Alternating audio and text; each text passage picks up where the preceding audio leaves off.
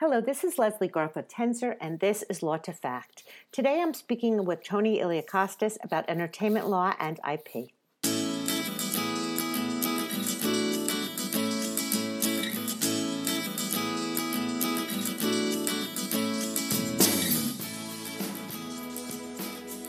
In this episode, I talk with Tony Iliakostas, Rights and Clearance Manager for ABC News, an adjunct professor of law at NYU Law School, where he teaches entertainment and IP law.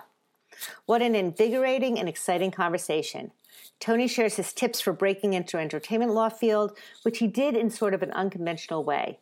Before that, we talk about an entertainment law issue that I find fascinating, posthumous personality rights. So this is a great conversation, particularly for those of you who want to pursue a career in sports or entertainment law. By the way, after the semester break, we'll be back in full force. If you have a topic you want to discuss or a professor with whom you'd like us to speak, you can reach us at lawtofact@gmail.com. Here's my conversation with Tony Iliakostas. Thank you so much for taking the time to speak with me. I'm so excited to have you here. You do such fascinating work in intellectual property and working for a major network television station. But I know that prior to that, you dealt with licensing. And I wanted to just start by talking about a case that I teach and many of my students have read. And that case is called Martin Luther King versus Heritage Products. And in that case, Heritage Products was licensing a Martin Luther King bobblehead, which just saying Martin Luther King bobblehead is wrong enough. But I'm wondering if when I read your bio, I just was wondering, do you have any comments that could speak to that? Because it is a case that's in the case book. So I don't have any direct knowledge of that, of having dealt with that specific suit, but I will tell you that that case, which I also love to death, along with Einstein, the HUJ versus General Motors case, two of my favorite personality rights cases. And of course, the classic Comedy 3 versus Sadero, iconic. Oh, yeah, that's a good one too. Yeah. It's iconic. It's kind of iconic as it gets.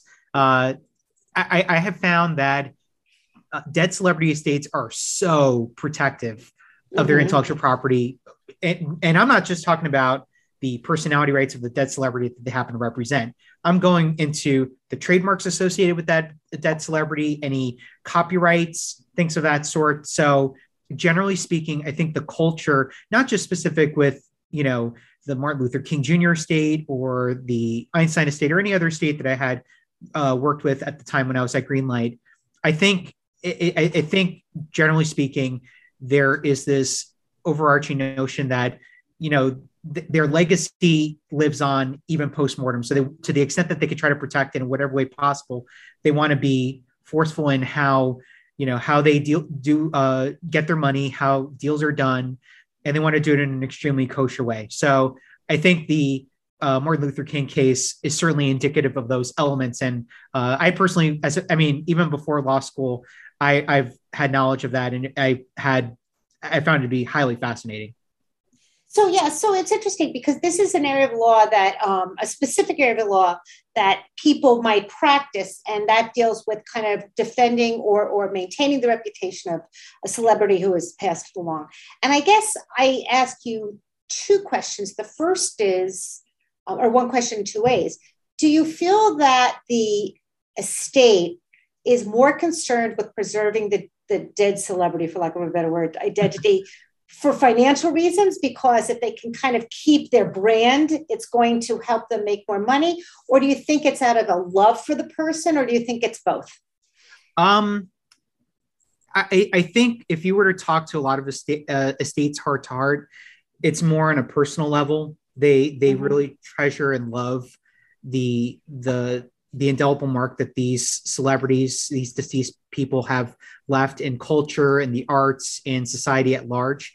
So they certainly love the financial aspect of it. And, it's a nice incentive, but I think if you were to dig down and sort of get to know a lot of these people, they really aren't greedy, or at least facially, people think, estates like the Michael Jackson estate or Prince or, any of these other legacy, driven type of estates are out to just make every pretty penny that they can.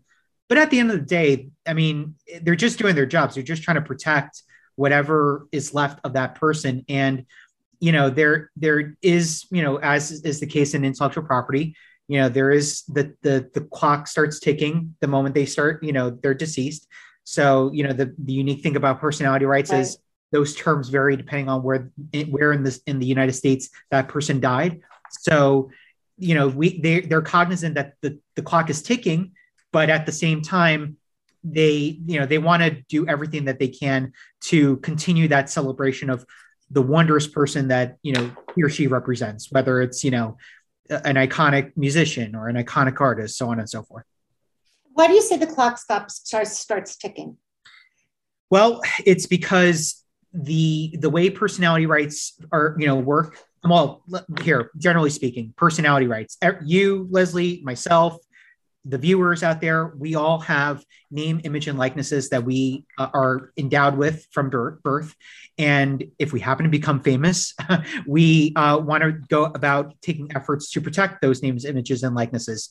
So you often see this actually in the sports world. Actually, it's quite relevant in the sports world now, specifically with collegiate athletes, where their names are the face of athletic wear, drink wear, video games, even, what have you. And so there is an opportunity for people to monetize off of their name, image, and likeness.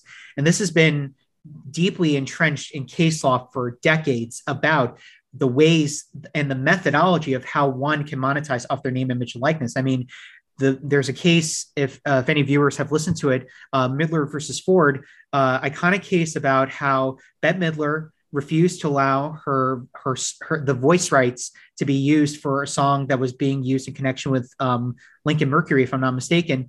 And so is that Anticipation? That wasn't Anticipation. No, it wasn't. No, that was another one. Okay, yeah. It actually, and I think it was called "So You Think You Can." So do you want to dance? I think something like that. Oh, do you want to dance? Do you want to dance? And hold my hand. Yes.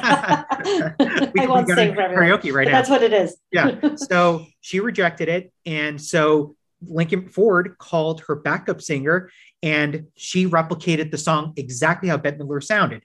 And the court found in the Seventh Circuit that at the end of the day, even imitating one's voice is an extension of their personality rights. So personality rights is truly a unique area of IP because it's almost like it has nothing to do with works of authorship or source identification or keeping secrets or anything of that sort. This is truly about one's identity and how they can monetize off of that identity, whether that comes in their name, their image, and likeness.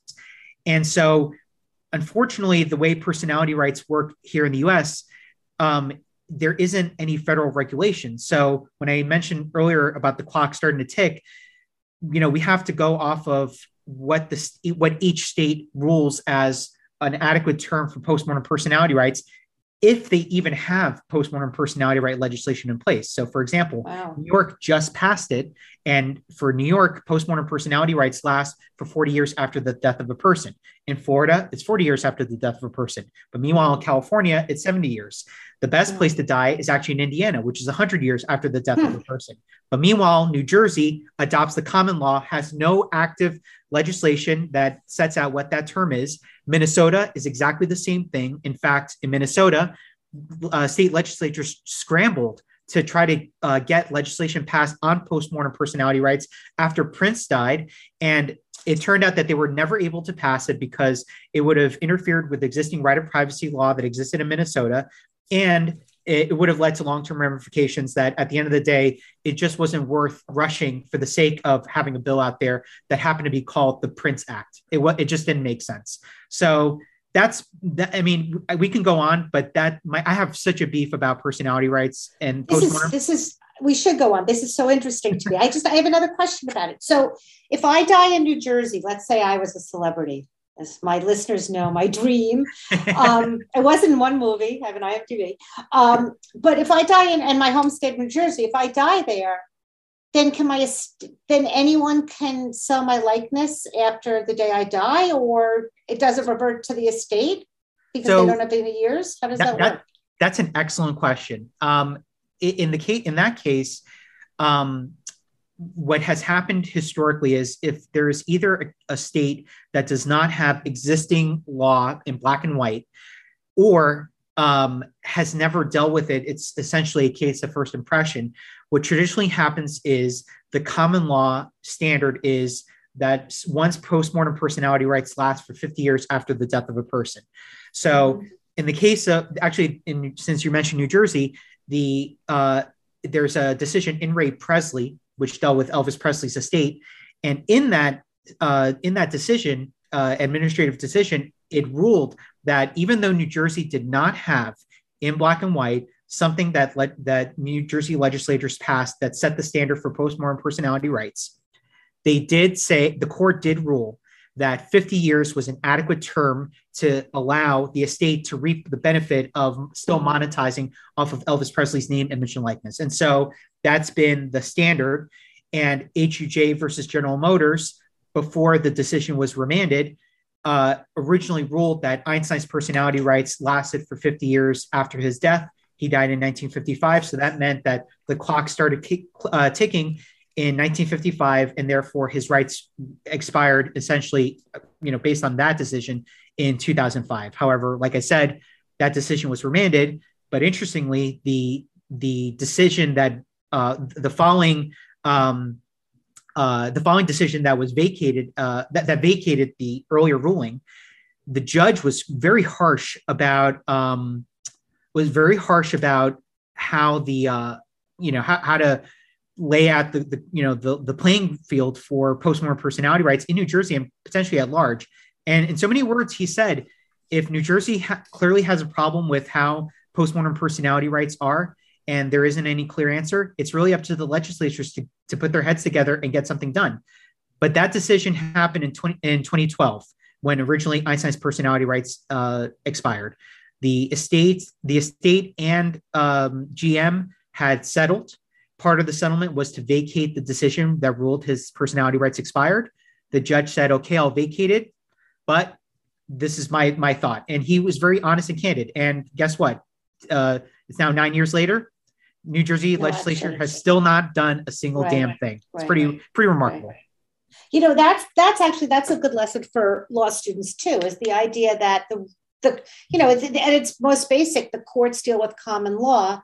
And quite often, instead of resolving an issue and creating further common law, they'll throw it to the legislature, which is the legislation of the people and has more teeth to any decision they make. I mean, really the role of the courts is to interpret the legislatures, and if the legislators haven't acted, then there's no legislation to interpret. Gosh, I could talk about this forever too. I want to get to the other, but I have two more questions and then I'll stop. Elvis Presley's in 6 years, his rights are going to dissipate, right? It's 50 years. He died in 1977. Can I then make an Elvis Presley bobblehead and sell it?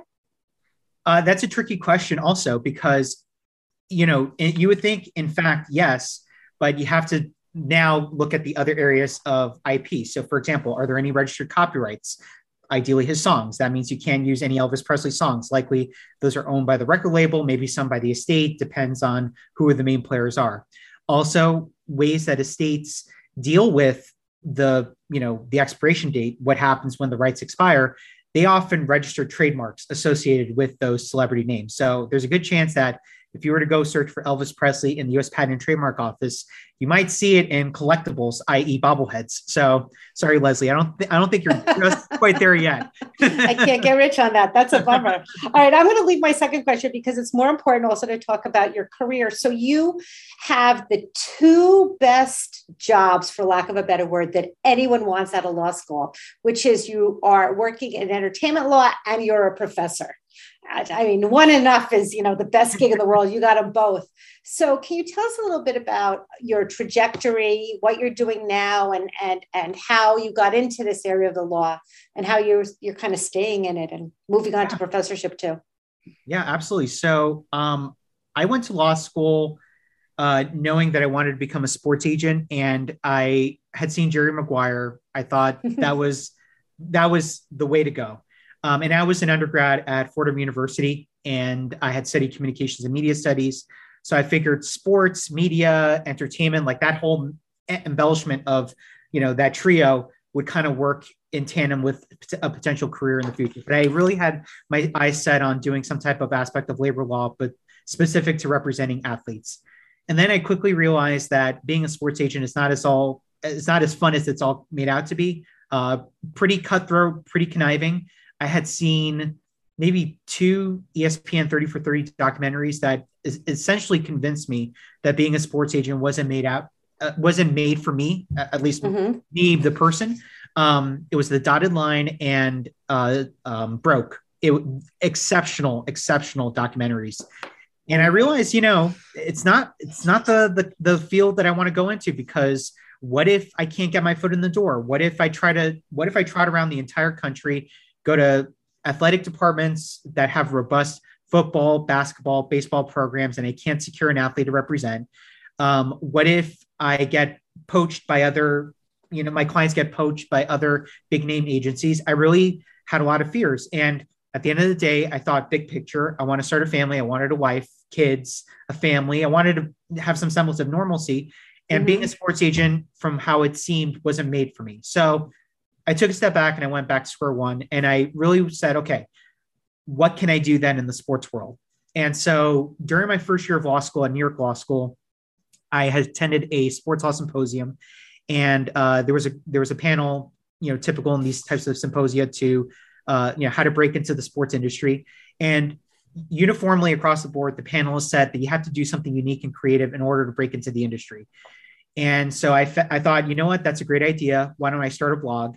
But then I realized that there were a lot of written blogs out there that were related to sports law. So I said, what if I do a video blog instead? Given that I had the media and communications background and I have video editing experience, this is as unique as it could get as a law student, period. Not just even specific to the sports law genre. And can I interrupt for just a second? Because I am actually a big proponent of this. I teach social media law, and one of the things I make my students do is blog posts, because I think that writing blog posts gets you clients once you graduate, but gets you a voice and shows your commitment and dedication while you're in law school. So it's interesting to hear you say that. And I just want to give another plug for that these are the kinds of things one can do, in addition to grades and law review. I'm a big proponent of law review, to really kind of define who you are and show other law firms what you're capable of, that doesn't just reflect the grades you got. So I'm thrilled to hear that you said that, because I really think that's really important. And to that point, I did everything this was as homegrown of an enterprise as you could have ever asked for. I wrote my own scripts. I did my own research. I filmed myself. I had a little Kodak ZI6, which was the competitor to the flip cameras back in the early 2010s. I edited all my own clips. I had an iPad that I had used as a teleprompter, so I did my own stage setup. It even got to the point where I went on Zazzle.com. I used my logo and I printed water bottles, hoodies, and t-shirts. Wow. I would go to school wearing it. And listen, I wasn't a gunner in law school, but there did come a point where I would put my water bottle and I would wear my law and batting order hoodie, and I would raise my hand. And oh, by the way, you would see the logo on my website.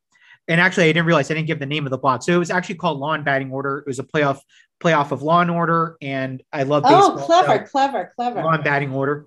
And I ran it for all my time in law school. And I interviewed a bevy of different people. And it was honestly one of the most refreshing experiences that I had, because, for me, I worked very hard in law school, but I wanted to differentiate myself. And I didn't want to be the cookie cutter model of a law student. I really wanted to separate myself from the pack. And frankly, that was essentially the conduit that allowed me to get to where I am now. I was in I had tried to apply to every single sports law internship known to man during my first year and second year of law school. Didn't really luck out. Really hard. Very truly competitive. And for any students that are listening to this, trust me, if you're having trouble getting an internship in this field, I had trouble getting into this field. So it's not just you. It's a universal thing. But I didn't relent. I kept going. And sure enough, on my birthday of all days, April 5th, 2013, I'm sitting in Sanctuary for Families when I was volunteering at domestic violence clinic. And this is after you graduated, or while you're still law school? This is while I'm a 2L, actually. So this is while I'm a 2L. And there was an opportunity at ABC News to intern at the Rights and Clearances Department. And I figured, this is a great gateway, because I had been doing all these blogs on sports on law and batting order, and I found that intellectual property was the avenue for me to pursue. I loved it that much that I wanted to really seriously consider it as a profession. And two, I figured, given that I had so much media production experience, doing law and batting order, and also I had interned at CBS News while I was at Fordham University, I figured, this is a great avenue for me to get into. So I applied. I went through a 2-hour interview and I got the internship. And basically after that internship, I had interned before I go further, I had interned during the summer after 2L and then all throughout my 3L year. And basically after I graduated, I went back to ABC News as a freelancer and I worked there for about freelance lawyer. So it was a freelance rights and clearance associate only because that was what was available at the time. Okay. And it was 7.5 months, but I consciously knew that I had to look for more full-time work in the intellectual property entertainment space. And so I kept plugging away, working hard. And sure enough, I found that there was an internship, there was a business affairs manager opportunity at Greenlight, which is the place of appointment that I mentioned earlier, where I represented a bunch of dead celebrities and did really awesome work representing Martin Luther King Jr., Thomas Edison, Albert Einstein. I was there for 2.5 years, really honed in and perfected my craft and knowledge of personality rights, specifically postmortem personality rights. And then a unique opportunity came up for me to return to ABC News, this time as manager of rights and clearances, essentially second in command of the department. Wow. And I was hired in July of 2017, and I've basically been there ever since, working on a bunch of different news projects, daily news projects, but long form projects. I just did a wonderful production for the 50th anniversary of Walt Disney World.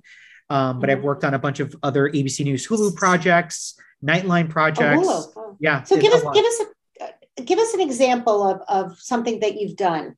Like exactly when you worked on ABC, like what exactly did you do? All right. So I'm going to bring the best of both worlds, right? Okay. Intellectual property and then postmortem, copyright, which I'm good at, and postmortem personality rights. Okay. So I worked on a special with Marvel Entertainment. It was a work for hire project for basically it was a 1-year celebration of Stan Lee's legacy. It was a year after he had passed away.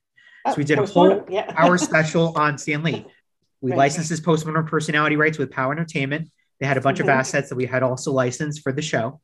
We also had to work in tandem with Marvel Studios because it's an interfamily Walt Disney Company entity on securing the rights to a lot of the film clips that were used, a lot of the Marvel Cinematic Universe clips. Had to work with talent agents to secure the rights or get permission to use a lot of the celebrities that were shown, the Marvel celebrities. So Chris Hemsworth, Paul Rudd, Taika Waititi. I mean, I could go on. We had to work with our production team to verify how much material we were using and report that usage back to a lot of these entities internally. And then of course, working with our other normal vendors like Getty, AP, Shutterstock to secure the other photo rights that we would have normally used anyway. And interestingly, production had filmed like a memorial celebration service that they had for Stan Lee the year prior. And so we had the actual assets, but we were working with Marvel Entertainment to basically pick out, okay, we want to use these clips for this part of the show and these clips for this part of the show. So we essentially worked together on the creative aspect of it. But my department was mainly assigned to licensing all the third-party material that was used in the show. And what I tell people for this program or for any program that I work on is, not many people think that it's exciting or fun to draw up a contract because it's a 2-dimensional black and white piece of paper. I was going to say, it sounds like contract law. Yeah. Right. It's like all legalese. It has rep and warranties, indemnification, a bunch of other boilerplate provisions. But at the end of the day, you don't know how wonderful it is to go home to tell my friends on Instagram, on Facebook, hey, go check out the Stan Lee special or go check out the Walt Disney World 50th anniversary show. and to know that not just my friends, but millions of people around the world are watching that show. And for me, I often thought that correspondents and anchors and even producers, other people that work directly with the talent, are the storytellers, but everybody that works in this enterprise is a storyteller. And for me, the mere fact that I licensed photos and videos for consideration for some type of license fee and help secure that license, that to me is part of that storytelling process. And it gives me such pleasure to know that a piece of video or that photo or anything that I clear makes it on a show and I'm telling that story. It truly is. It gives me goosebumps just talking about it right now. That is the best way to describe lawyering as a whole, because I think part of the frustration for mid-level career lawyers is that they see themselves as back office support staff in so many ways. They're writing the contract so that the other people can execute the deal, that kind of a thing, at least in commercial law, I should say. Yeah. But you're right. You are one of the very important cogs. There's I don't know if you ever saw the movie The Devil Wears Prada, but there's a movie. Yeah. Okay. So The Devil Wears Prada, I'm going to bring up an analogy. Andy, who is the protagonist, says, I don't really care about this shirt. And then Meryl Streep says, or the color of this shirt, Meryl Streep says, this shirt is employing people who can't make a living, so they get to sew it. And this shirt, and she walks through all the different people who benefit from the production of a new color shirt.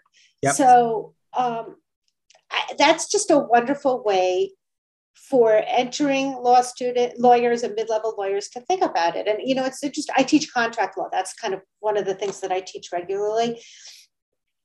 And it can tend to be, you talk about conditions and you talk about indemnification and you talk about unconscionability. But what I try to impart to my students is these are people's lives. And that's exactly what you're saying. Like, you are dealing with people's lives. You may not be in a courtroom arguing to a jury, but you're dealing with people's lives and people's enjoyment.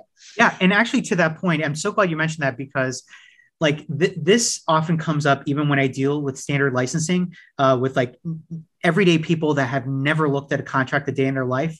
One of the things that they often realize, well, let me take a step back for a moment. They realize that they have precious intellectual property that is beneficial to not just us at ABC News, but could be beneficial to NBC, CBS, Fox, CNN, whoever is going to help tell that story. So they're aware that the interest is there. But one of the common things that I always get whenever I send a contract is, am I giving my rights away? Because they look at language that says, you're licensing this video or this photo for use for distribution worldwide in all media in perpetuity. And they always get tripped up on the in perpetuity prong because they think that it's a surrender of copyright ownership. And part of my job is to be involved in that hand-holding, that clarification, to help guide and give them that peace of mind of knowing that we value, we value their IP so much that we want to use it, but we are aware that that is theirs and theirs only. And we would never do anything to inhibit or endanger them from ever going out to the free market and licensing that out elsewhere. So, when you mention just that point, it's like, yeah, that's almost part of my job every single day. I have to give those assurances, and I have to essentially not just be a rights and clearances manager, but I have to integrate empathy and speak plain English, because people get triggered or weary when they see shall or therein, herein, right. All these archaic words. I'm here I am to break it down and make it as easy and simple as I possibly can. Which is great, which I advocate. I mean, there's a great book. I talk about it all the time. It's called Richard White Explain English for Lawyers. And I highly recommend it to everyone. Yeah, that is a great book. Because, we want to. All right, one more thing. As you sit generously wearing your Pace sweatshirt, you see, branding is everything. Yes, so absolutely. Already, but tell us just for a moment how you became an adjunct professor at New York Law School. I know it's your alma mater, but folks out there listening can get an idea of how to do that. Yeah, absolutely. I love mentoring people, especially students, because I often found that when I was a student, I didn't get necessarily that one-on-one mentoring that I craved for so desperately. And I guess, I experienced ghosting in one way or another when I was a student, because I would email lawyers asking for just 5 minutes or 10 minutes of their time over a cup of coffee to find out how they broke in. And oftentimes it just turned out that they would never respond. So I just kept plugging away and, scraped by and figured out who I could try to get in touch with.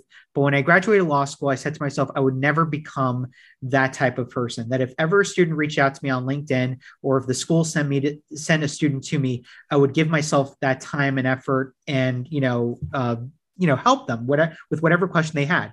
So before the pandemic and before I started teaching, part of my whole shtick was I would invite them to ABC News. I would give them a tour of our facility, and I would treat them to a cup of coffee. And I literally carved out an hour, almost always an hour and a half out of my time just to talk to them and literally hear about everything they had a concern about. And I often found that doing that really drew this interest to help students. And I thought that one way to help students is to teach them, to give them the knowledge that I had learned throughout my time working at Greenlight, working at ABC News, being in the real world. And, whether that's, teaching them contracts and more specific in the realm of IP licensing, or, good lawyering, whatever that it would entail. I wanted to figure out how to get my foot in the door. So I had applied, or I had sent my resume, rather, essentially cold emailed Fordham University and a bunch of other universities in the area that I knew had pretty robust communications programs. So Pace, St. John's, a bunch of others. And more often than not, I just got a thanks, but no thanks. But even Fordham told me that I needed to have prior teaching experience in order to do that. But they had suggested maybe, finding an opportunity in a community college. So I had applied to community colleges that offered some type of communications program. And I was strictly thinking about the undergrad level because I didn't want to shoot too high, think law school just yet. I was trying to be humble about it. And, and you've been out of law school how many years when you did all this? So this is about 5 years after law school. Okay. Or, maybe a little shorter, maybe like 3.5-4 years. That's ambitious. Okay. Yeah. So nothing was clicking. So I said, what do I have to lose? Let me reach out to New York Law School. So I had a very good contact in career services. And, basically I asked her, look, I wanted to avoid this, but here I am asking, is there any opportunity for me to be an adjunct, maybe teaching contract drafting or something to that effect at New York Law School? So she said, let me think about it. Let me see how it goes. She had connected me with the Dean of Adjunct Faculty Engagement. And, he and I really clicked. He had invited me to his corporations class to guest lecture for a full hour and 40 on IP. It was the only time I probably sweat and defecated in my pants out of nerves. I was so nervous. It felt like one all over again. And I did it. I survived. And a lot of the students loved the presentation. And essentially, so that was like October of 2018. February 2019, he calls me to tell me that the entertainment law professor was resigning and that I was selected as the choice to take his place. And those are big things because the entertainment law professor, Professor Zablotsky, who taught at New York Law School, taught the course for 25 years. So my goodness. Wow. Wow. So I willingly accepted. I went through the whole approval process. I started teaching entertainment law. And halfway through the semester, I ran into the dean of the registrar, and he said to me, we're looking for an IP professor for the spring semester. I really don't want to look at resumes. Do you want to teach IP? And I was like, yes, absolutely. So as much as I love entertainment law, I love intellectual property that much more. So this is now my third year teaching, and I've essentially, try to keep my teaching of intellectual property and even entertainment at its baseline as simple as I can. I really don't employ cold calling because I feel like it's up to the students to voluntarily decide how they want to participate, but the material is engaging enough that everybody wants to participate in some capacity. Right. And I keep it nice and simple. I, instead of teaching like the old legalese, I employ a method called teaching super sexy AF legal rules to like have a memorable way of memorizing all the rules. I have it for copyright, for trademarks, for patents, for everything under the sun. And my students really love it. I use memes, I use videos, I use photos, and I keep it chill because I want students to feel like this is an experience and not just another law school class. And essentially, I've used all that I've taught in the classroom, and I've extended it into Instagram. So I kind of rebooted my social media presence because now I have an Instagram profile called the IP Professor, and I basically do videos, informational, educational in nature. I dance in a couple of them, all in the name of promoting my love and appreciation for intellectual property and to bestow that knowledge to the next generation of change agents. And I love doing it every single day. It's so much fun. And, as each semester passes and as new things develop in pop culture and everyday life, it just intrigues me more how I can implement that in my class. So it's definitely a motivator. That's wonderful. All right. So unfortunately, we're out of time, but here are my 3 takeaways from our discussion. Number 1, distinguish yourself, make yourself special, commit to your area of the law, like with your blogs. Number 2 is enjoy the lawyering and know how important you are to the bigger scheme of what's going on. And 3, network. Yes. Absolutely. So thank you. I could talk to you for hours, but I won't keep you that long. It's really been a pleasure. Maybe we'll have an unplugged podcast. Yes, I think we have to do. Yeah, exactly. That's a great idea. Thank you so much for taking the time to speak with us. Can students reach out to you via? Yes. Okay. Yeah, so they can reach out to me on LinkedIn. Obviously, we'll post it on our liner notes. Yeah. So you can reach out there. But if you follow me if you want to connect with me, I'm on Instagram at the IP Professor. I'm also on Twitter at the same handle, and also on TikTok. Slowly growing that account. But anyway, if anyone reaches out to me on any of those platforms, I'm more than happy to chat and give you any tips and tricks on how I broke it. Terrific. Thanks so much for taking the time. Thank you, Leslie. And that's my conversation with Tony Iliakostas. I encourage you to follow Tony on Twitter, Instagram, and TikTok at the IP Professor. His posts are really entertaining and informative. A reminder, all of our episodes are free, and many are super helpful for understanding the law. You can find all of our episodes on most podcast platforms or go to www.lawtofact.com. Best of luck on finals, and we'll see you next semester on Law to Fact.